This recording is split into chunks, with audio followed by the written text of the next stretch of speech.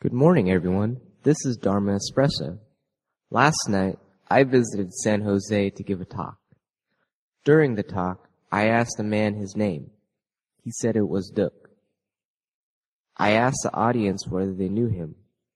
No one raised their hands. Then I asked whether they knew Miss Min Tam. Many hands shot up as almost everyone knew her in San Jose.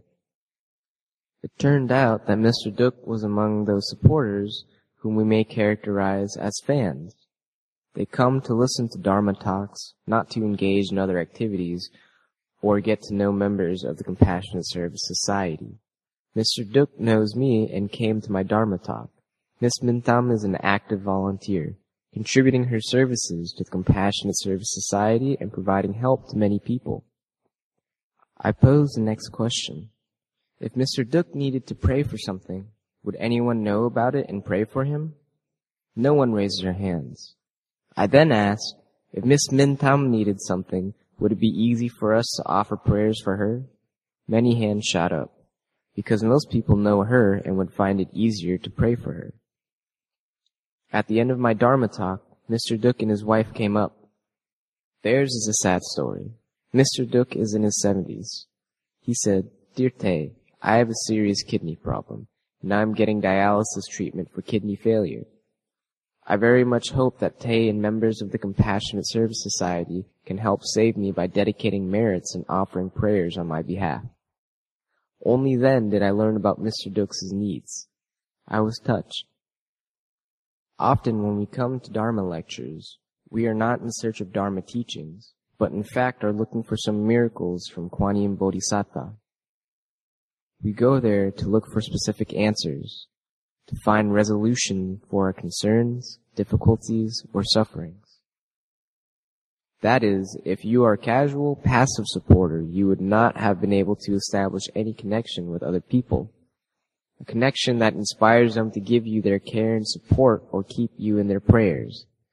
If you merely put your name on the plaque for praying, those who pray for you cannot do so with care since they don't know or have any loving connections with you. So to get a more miraculous result, the passive supporters should join a temple or an organization to establish a deeper, more loving connection.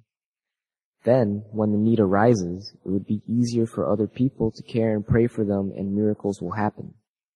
When many people care and pray for us, the prayers will touch Kuan Yin Bodhisattva. Once we've moved her heart, she will undoubtedly fulfill our wishes. The collective power of a group is always stronger than that of an individual. You may fervently pray by yourself, but it would not be as effective as when a large group prays with you or on your behalf. Hence, if you are a volunteer of the Compassionate Service Society, you should make contact and talk to the passive supporters. Get to know them more to create opportunities for them to return and further the connection. Perhaps they may become volunteers. So much the better. If we don't help them to form such bonds, it will be difficult to pray for them or dedicate merits to them when the time comes. So if you're a Compassionate Service Society's member, you should open your heart and connect with these passive supporters. Be the bridge to ease their way so they can open their hearts and share with you their wishes, troubles, illnesses, or their needs for empathy. If the collective of CSS members all sit together to pray and dedicate our merits to these people, we will bring about Kuan Yin's miracles. We will be the bridge between Kuan Yin and those in need so she can perform her power to heal and save all beings. Thus, if you are caring, you would refer or attract others to the cultivation, or in Vietnamese, we call this Tu Hu. It means that we turn strangers and passive supporters into loving friends of CSS or volunteers who will help us. That is an important concept. It is also all right to leave the passive supporters alone and not to invade their freedom. But if they ever need our help, our level of connection would not be deep enough for us to respond with love and care.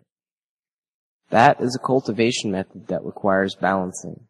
We cannot quickly get the passive supporters to open their hearts. We need to let them see that our path is the Bodhisattva path, the path of love. We do not resort to manipulation to trick the passive supporters out of their money. other material possessions, or loved ones. We are not thieves, nor do we take advantage of others. We only give love. If the volunteers always radiate love, we will form a morphic field of love.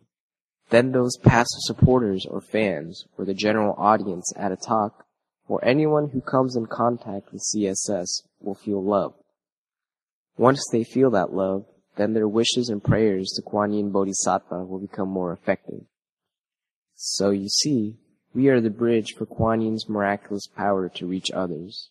If we do not form this morphic field of love, do not create a group of loving people, then those who come in contact with us will feel nothing and only see that we are incapable of being the bridge between them and Kuan Yin.